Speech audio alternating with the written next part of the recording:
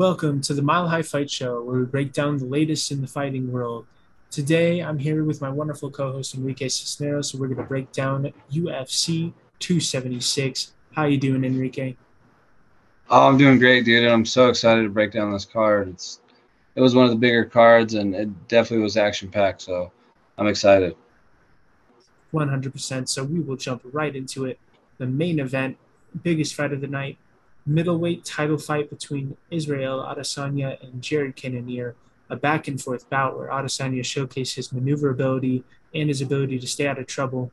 Both men peppered each other with power throughout the 25 minutes, and eventually it went to decision, and the style bender was awarded with another unanimous decision and title defense.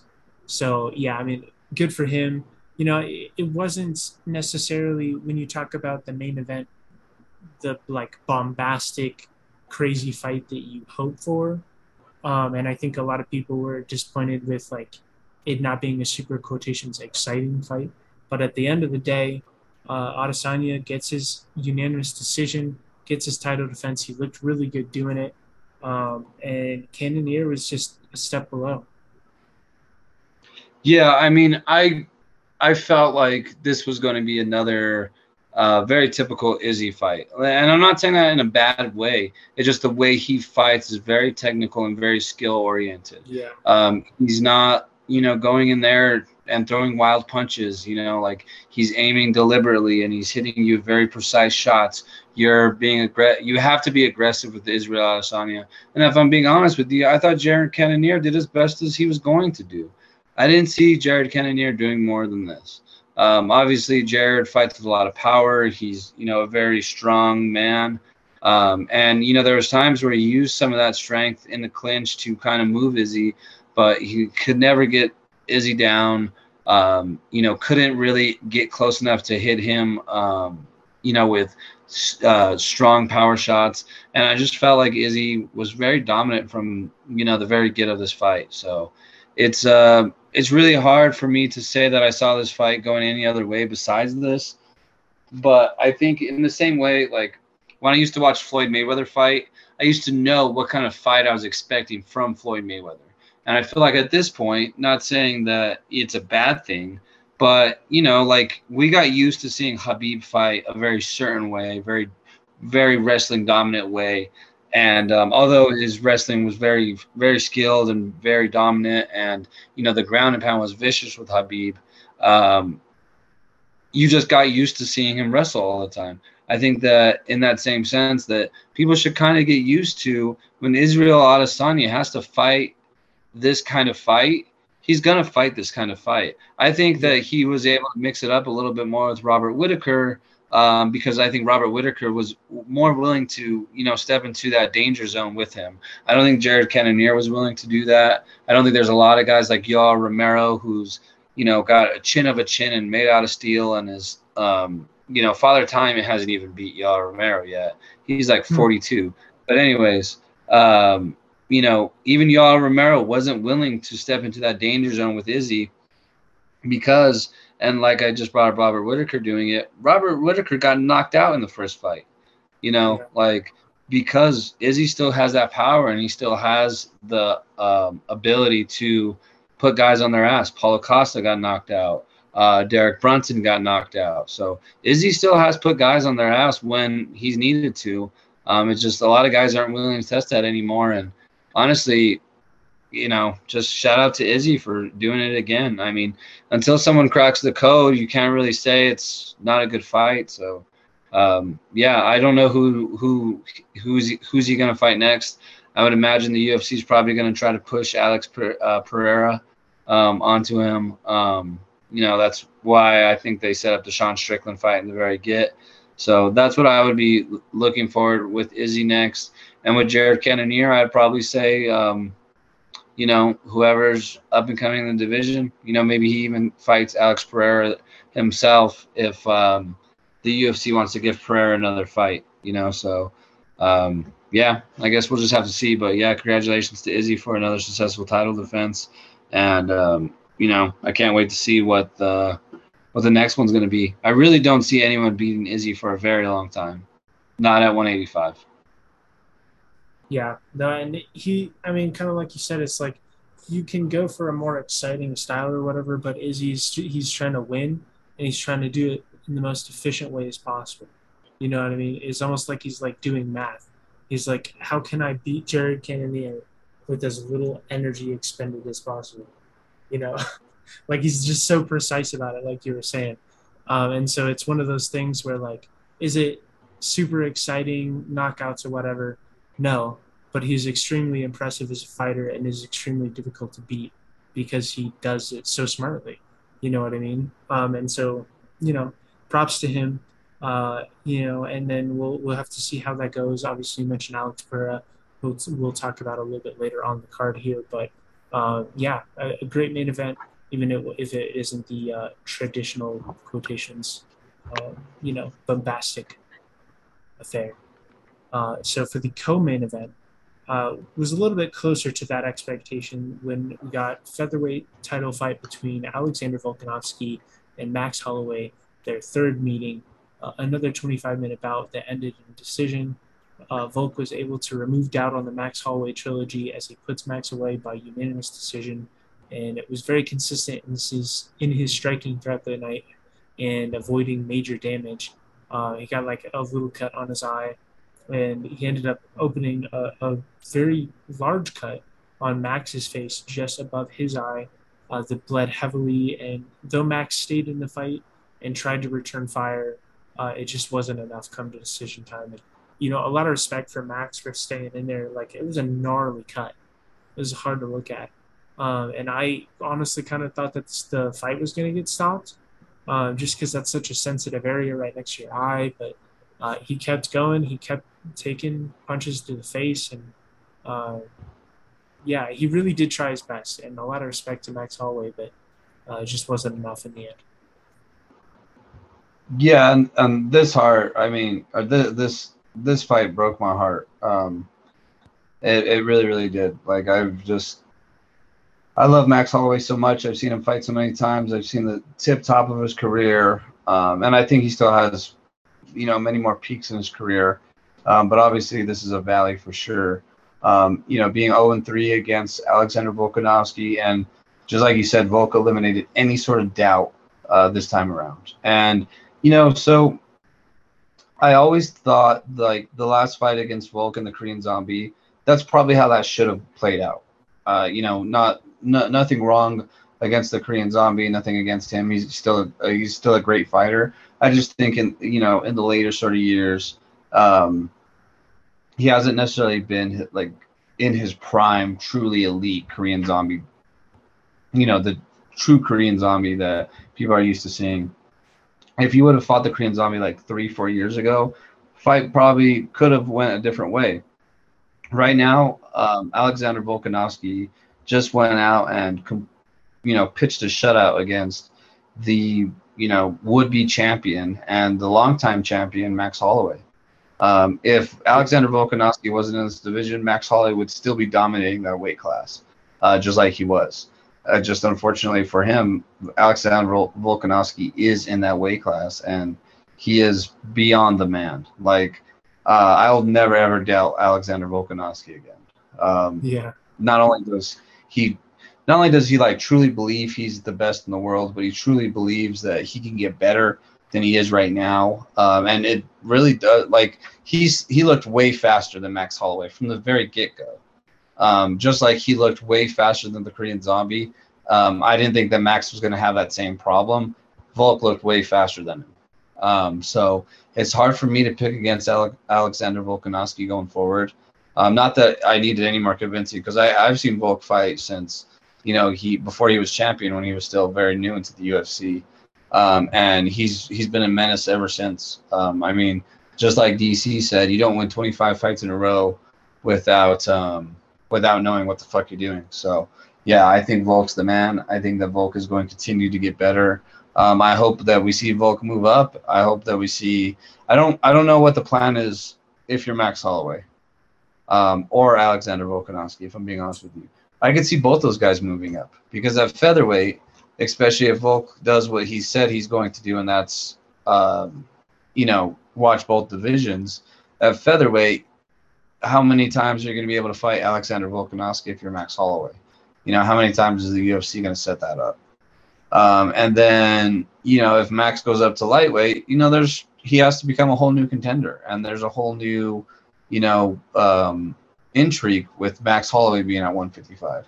Can you imagine a Max Holloway versus Michael Chandler fight, or Charles Oliveira, or there's just so many, a Conor rematch, Islam Makhachev. There's just, even Dan Hooker at 155 could be really fun. Dustin Poirier trilogy. If Max moved up, there's tons of fights to open up. But, I think Volk could move up right now, step right into a title fight with whoever wins between, whoever they're going to set up to fight Charles Oliveira, whether that's Islam Makhachev or someone else. I think, honestly, you could probably truthfully, just give Volk that belt right now. Just let him fight Charles Oliveira for the vacant belt. I don't see anything wrong with that whatsoever. Because you can argue maybe Islam doesn't deserve a title shot right now. I think he does, but you could argue it. So yeah, either way, I think Alexander Volkanovski is truly amazing. He's truly a great champion. Very, very privileged to be able to watch him fight going forward. And yeah, I will never say that I don't believe in Volk, because yeah, he put a beating on Max Holloway yesterday, and Max is one of my favorite all-time fighters. So yeah, I'm still pretty devastated. Yeah, absolutely. It was hard to watch, and it's like, number one, hard to watch Max get beat in the fashion, just with everything surrounding the trilogy, and uh, like as far as the implications for their careers too, which I feel like we talked about a little bit, was like for Volk, had Max won this, it's not like that much of a blow to Volk. Like he wouldn't move down that much in as far as how he's considered. You know what I mean? Whereas Max, I think that this puts his career in a rough spot, and like as far as where he's at in the division, and what he's doing with his career moving forward. I mean, you know, like it's going to be harder for him to get back up to a title shot, uh, and I mean, is he just going to rule the division when Volk moves up in weight, or like what is, just kind of questions of what he's doing next. But you know, altogether, just hard to watch, and then hard to watch him get injured like that on top of it. So, but a good fight, and like you said, we'll never doubt Volk going forward. He is a heck of a fighter, man, and he's got that aura. You know what I mean? Just the aura of like superstars and like superstar fighters, where you just like, like they just have that. I mean, it's such a non quantifiable thing. I'm just like, that thing that I'm not describing, just that thing. But that's what it feels like. It's just like with certain superstar fighters, they kind of have like that personality, that aura, and I feel like Volk has that. So, um, but with that, we can move on to our next fight on the card, and one that you previously mentioned, middleweight bout between Sean Strickland and Alex Pereira. Alex Pereira shushed the doubters as he defeated Sean Strickland by knockout only halfway through the first round, landing with speed and power and making quick work of Strickland, who's coming off of 6 straight wins and hadn't lost since 2018. But now he does, and Alex Pereira looks for real. And I think I want to say that was his 6th or 7th fight in the UFC, and so he's quickly moving up the rankings. And like you said, this looks like the UFC is trying to get him up the rankings to fight Adesanya as soon as possible, given their history together. Yeah, I mean, the UFC was, really, really trying to set up this fight, but it all ultimately, just because the UFC set up the matchmaking doesn't mean they're going to be able to. If Sean Strickland comes in and, puts Alex Pereira on his ass, then the whole, UFC rematch of the old Izzy fight goes out the window.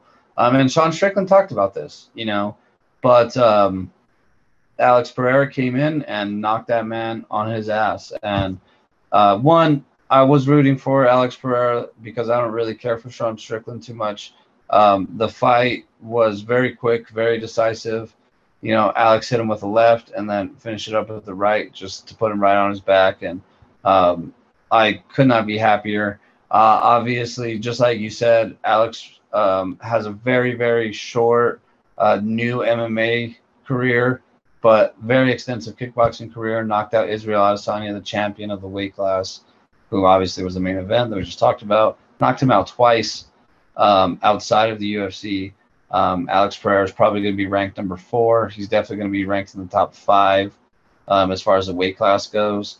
And Izzy's been running through these guys. We've seen him fight Robert Whittaker twice. We've seen him fight Jared Cannonier. We've seen him fight Paulo Costa. We've seen him fight Marvin Vettori twice. He's already beat Derek Brunson. He's ran through all these guys. And so I think it's very obvious that the next title fight is going to be between him and Alex Pereira to, settle the old score. And especially in MMA.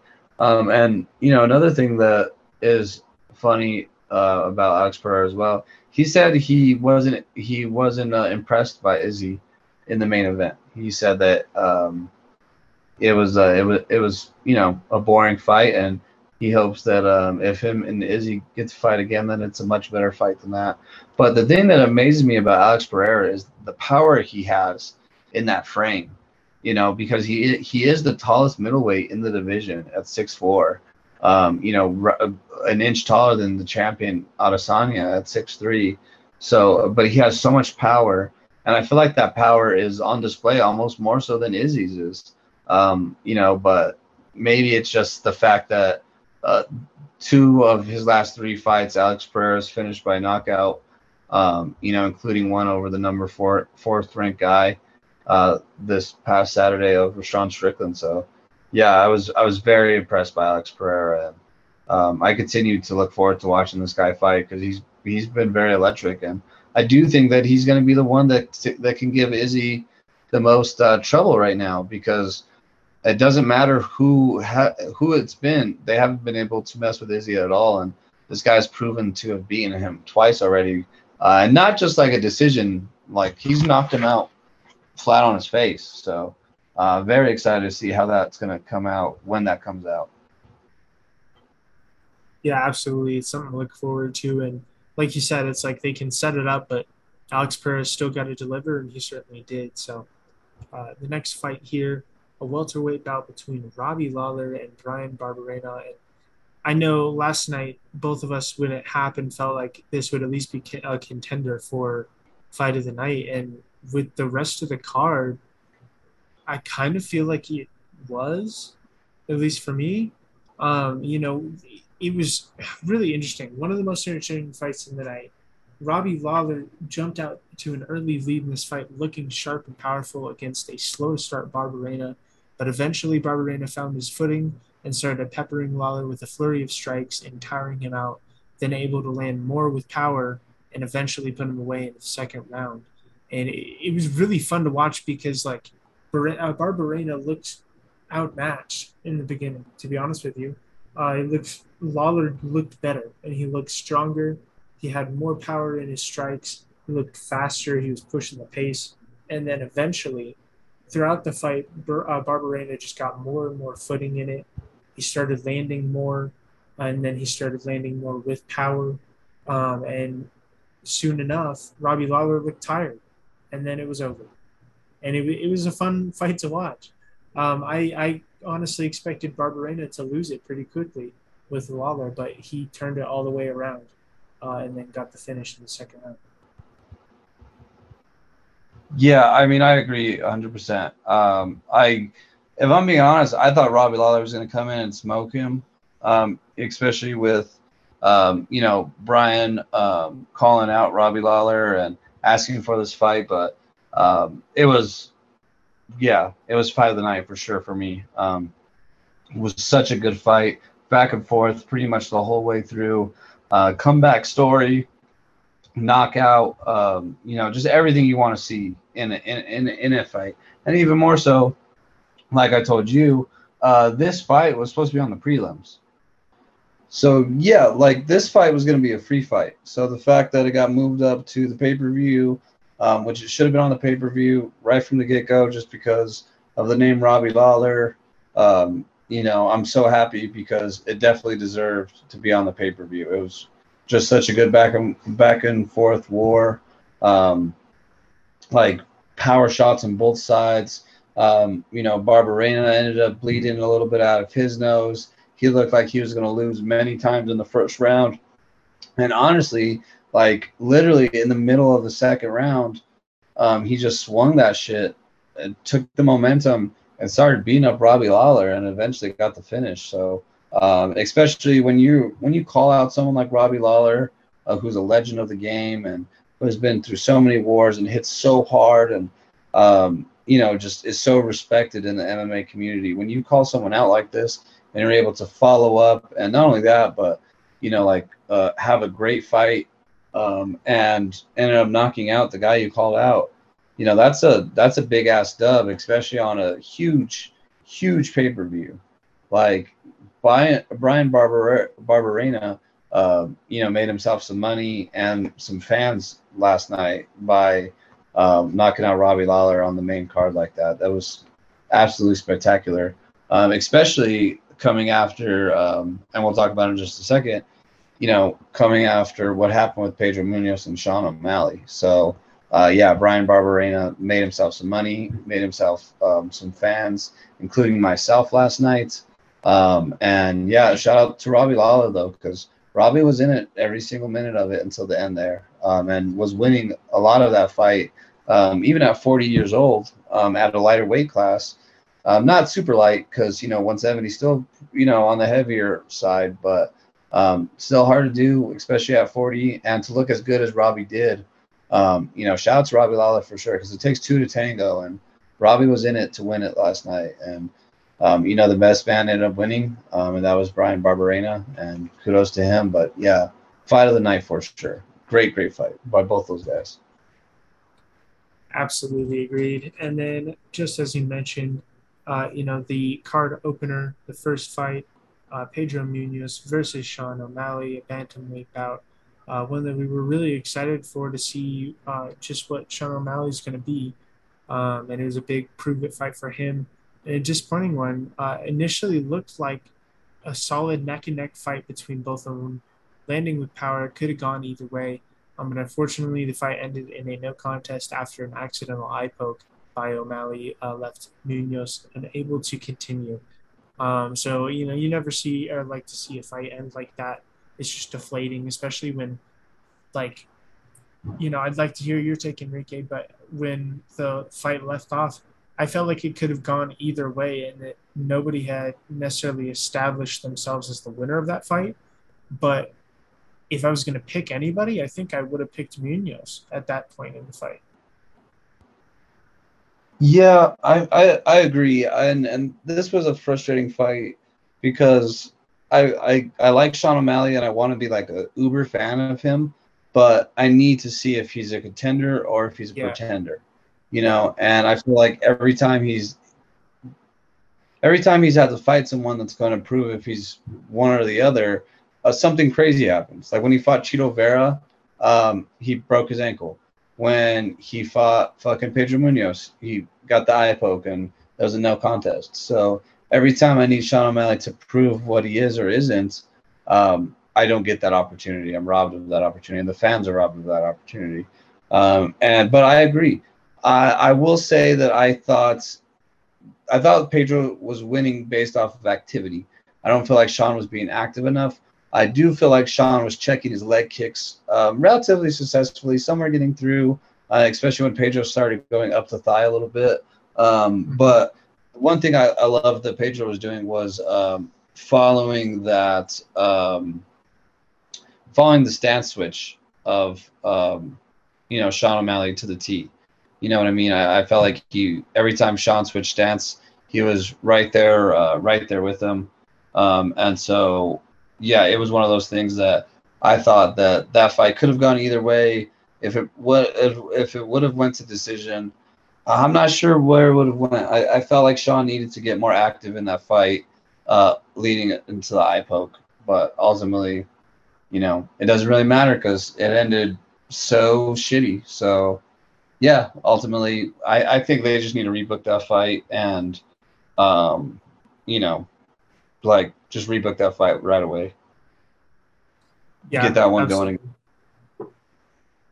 Yeah, well, and luckily they didn't get too far into it and beat each other up too much. So hopefully they don't need a whole lot of recovery time. And like, I would love to see a resolution to that one for sure. So, leading into the main card, the final prelim fight, a lightweight bout between Jalen Turner and Brad Riddell. Turner comes in making a statement with his 45-second submission of Brad Riddell to close out the prelims, stunning him with a strike and taking the opportunity to lock in a guillotine. And yeah, I mean this was fun. I didn't expect it to be quite as quick as it was. Obviously, Brad Riddell, a serious fighter, serious contender in the division, and Jalen Turner makes an example out of him and kind of puts his name more on the map in that lightweight conversation. Yeah, I mean, just like you said, Brad Riddell is he truly is a contender in this division, and even more so, like he comes from City Kickboxing, who also has champions Israel Adesanya and Alex Volkanovski on their roster in their gym with them. So Brad Riddell is constantly fighting, quality sparring partners from a great gym, from a great area, very prideful, very very good fighter. I've seen Brad Riddell fight a few times now, and he's a very good fighter. Jalen Turner, though, is everything I thought he was going to be. He's huge for the division. He's lengthy. He's got power. He's strong. He's fast. He's got a killer instinct. Jalen Turner is going to be a top contender in this weight class going forward. Now he's going to get ranked in the top 15. More than likely, he's going to get a top 10 guy next. And, especially in that division right now, you never know where and who that's going to be at 155. I think it's a very interesting weight class. And Jalen Turner really, really put on a show by subbing Brad Riddell in 45 seconds. Like he came in and just took over right away. Hit him with a good punch, stunned him, got him to the ground, got on that guillotine, and was just able to finish the fight exceptionally well and exceptionally quick. So, yeah, I think Jalen Turner probably got like performance of the night for me at least. I don't know if you got it from the UFC, but for me at least, to open up a pay-per-view the way he opened up the pay-per-view. Or wait, was Jalen Turner on the pay-per-view? No, he was on a prelim, right? He was the very last fight of the prelim, so he was like leading into the pay-per-view. Even better.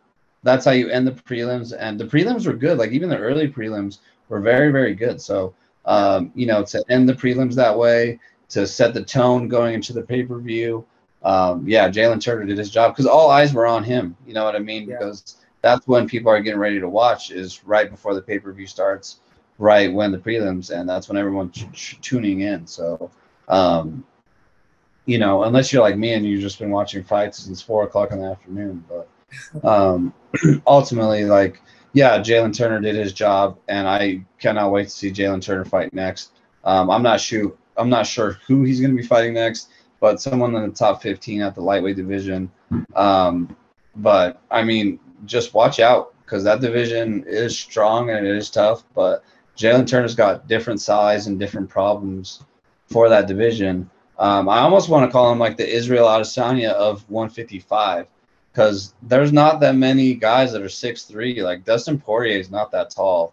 yeah, Michael Chandler is even shorter than that. So, I think Dustin's like 5'11", so that length could cause problems for a lot of those guys, in that division. So we're just going to have to see how he does. This is almost like a Sean O'Malley type of situation where we have to see if he's, um, going to continue to beat these ranked guys. And I'm excited for it. So, yeah, shout out Jalen Turner.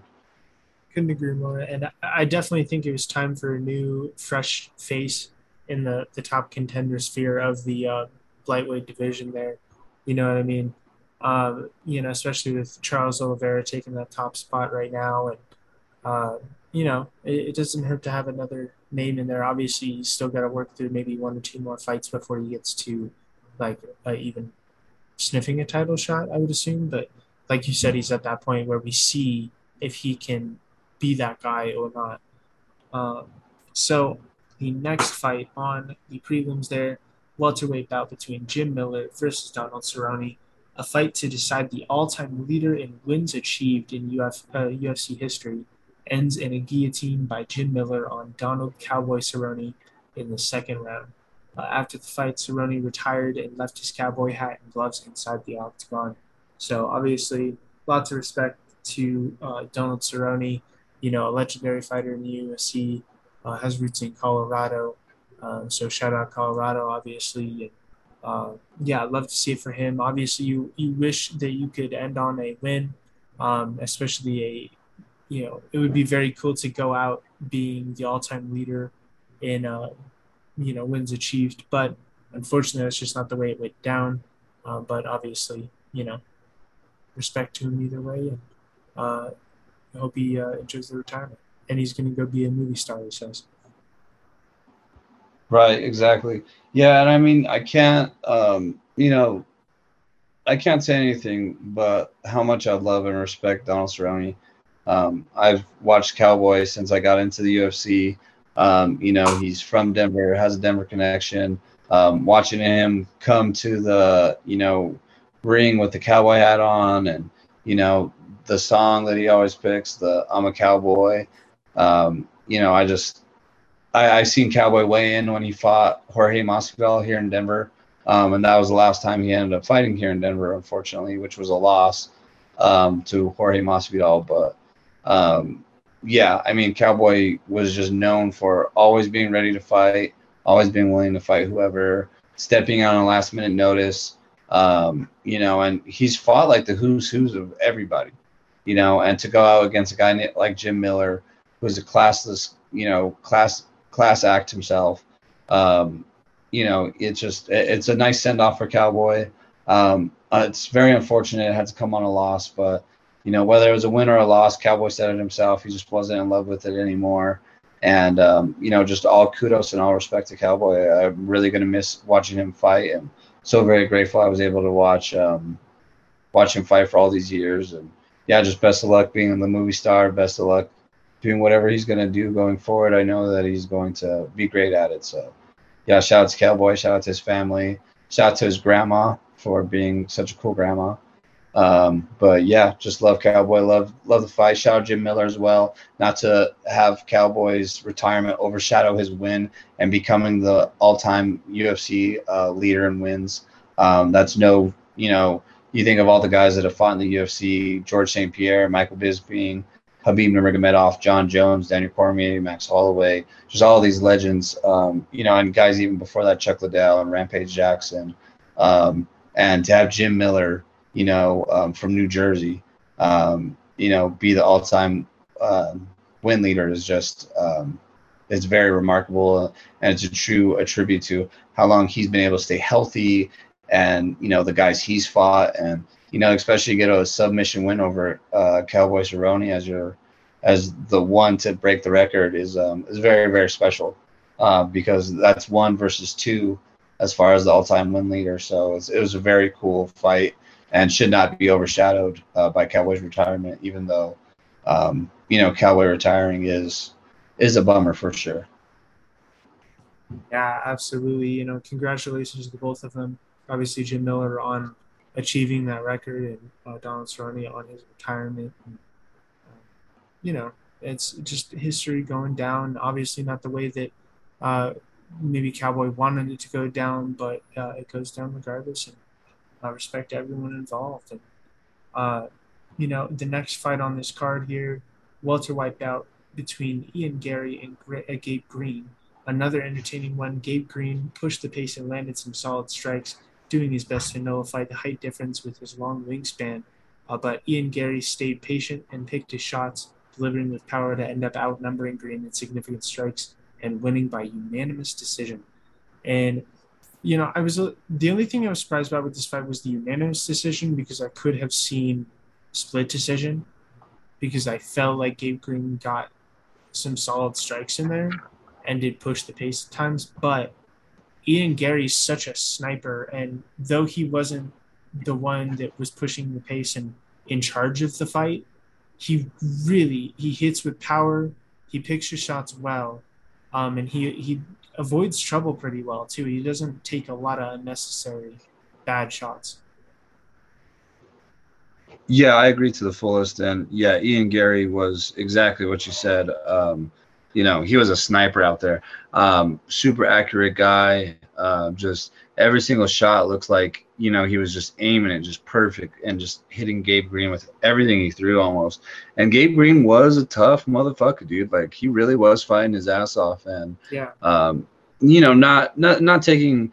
I feel like sometimes when people say that, it like takes away from the fighter himself. Like, oh, he's just tough. He has no skill. Gabe Green was throwing good strikes, and he had good technique, and et cetera, et cetera. It was a good fight, but Ian Gary just really was on some other shit, and I think that Ian Gary is another one of those names that you should probably look out for.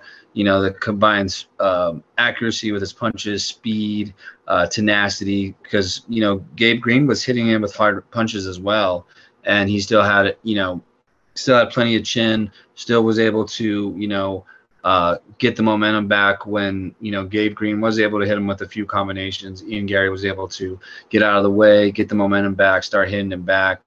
Wasn't able, didn't let Gabe Green bring him into like a dogfight scenario where he could have got caught with something. So the fight IQ's there. So yeah, I really do think that Ian Gary can be a contender at welterweight. And like I was telling you last night, he's got some height on him as well. And I'm not down in Kamaru Usman. I think Kamaru Usman is in that Alexander Volkanovski class of like guys that are different. But it's when you run through the division like Volk and Usman have, you just start looking at anybody that can be different and anybody that can pose a challenge to them. And eventually, Ian Gary definitely needs some more fights. I'd love to see Ian Gary versus Wonder Boy. Like that's like matchmaker dream heaven right there. Like both those guys, tall, lanky guys that are accurate as hell. I'd love to see Ian Gary versus Wonder Boy as soon as possible. And I hope that's a fight I get to see. But yeah, I mean, ultimately, Ian Gary put it on Gabe Green. Shout out to Gabe Green for hanging in there. But yeah, I could see how it could have been a split, but I do feel like the right decision was the unanimous one, because I felt like Ian Gary just had control over the overall like he just controlled the pace of the fight most of the time. There's times where Gabe Green was able to kind of get some momentum, but Ian Gary was able to get it back relatively quickly. So yeah, I just appreciate another good fight. This card was crazy. yeah, absolutely. Yeah, just one of many on this card. So, another one that was pretty solid as well, and the opener for the prelims and the last fight that we'll cover tonight, middleweight bout between Brad Tavares and Dricus du Plessis. And to open up the prelims, Brad Tavares and Dricus du Plessis go at it in a bloody battle that saw du Plessis try to go to the ground initially, only for Tavares to keep it on the feet, and then a 15-minute striking match ensued. And Tavares ended up getting pretty bloody, but was super tough and stuck in there. And it, this was just kind of an appetizer for the rest of the card, and a really solid one to start out the prelims there. Yeah, this was. I mean, this is exactly how you want to start off a big pay-per-view. With two guys just standing there going to war. There were so many times where honestly, I thought Brad Tavares was going to get put out, but he just had a chin on him. I mean, at the beginning of the fight, Brad Tavares' hair was blonde and black. By the end of the fight, Brad Tavares' hair was red and black. Yeah, There was almost no blonde in his hair whatsoever. He was completely opened up, completely bloodied. And dude, it almost makes me sad because both Hawaiians that fought on the card, Tavares and Max Holloway, got really bloodied up and really cut open on this card. And it just bums me out to see the two Hawaiian guys. There's only like 6 Hawaiian fighters in the UFC anyways. So to see the two more prominent ones with bigger names get bloodied up tonight was sad. but ultimately, left Brad Tavares for going out there and always putting on a show. Dricus Duplessis, I think is going to be. I think he's a guy to watch for. I'm not sure how long it's going to take for him to continue to rise up like this. Middleweight is a tougher division for sure. But like Duplessis hits with a lot of power. He likes to stand and bang. There's a lot of guys in that division that kind of do similar things. Like, you have Jared Cannonier, you have Polo Costa, that he could fight. Luke Rockhold's another guy out there, who's like kind of in the legend status that can still, throw down a little bit. So, yeah, I mean, I wouldn't say this should take away anything from Brad Tavares. Brad Tavares is kind of, in the later years of his career anyways. But Duplessis is on the come up for sure. And he gets another quality win over, a quality opponent and really bloodied him up to add that extra razzle dazzle on the fight too. So yeah, like you just couldn't open the prelims up any better. And then, on the early prelims, we had Macy Barber and Jessica I, who had a banger of a fight as well.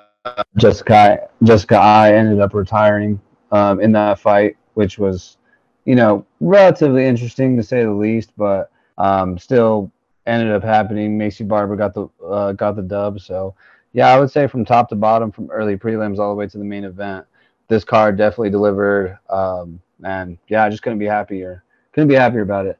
Besides maybe the Izzy fight. Izzy fight could have been a little bit more interesting, but can't be mad about, Stylebender getting the win and winning in the way he did. And then obviously the Volkanovski and Holloway fight went the way it did, which I won't bring up again. But yeah, great card overall, and glad I got to watch it with you even more so. Yeah, absolutely. Always grateful to be able to watch it with you, my friend. A fantastic card, one of the biggest of the year for sure. And this Brad Tavares and Drew Duplessis one was just a cherry on top to open it up. And uh, I mean, what a way to kick off that card for sure. So, and exciting to see Duplessis finally fight after his fight kept getting like delayed. I think what, three times this year. So finally got to see him actually fight, and you know maybe he'll start competing in this middleweight division here. So I think that's going to do it for us this week. Thank you everyone for listening. This has been the Mile High Fight Show, and we'll see you guys next week.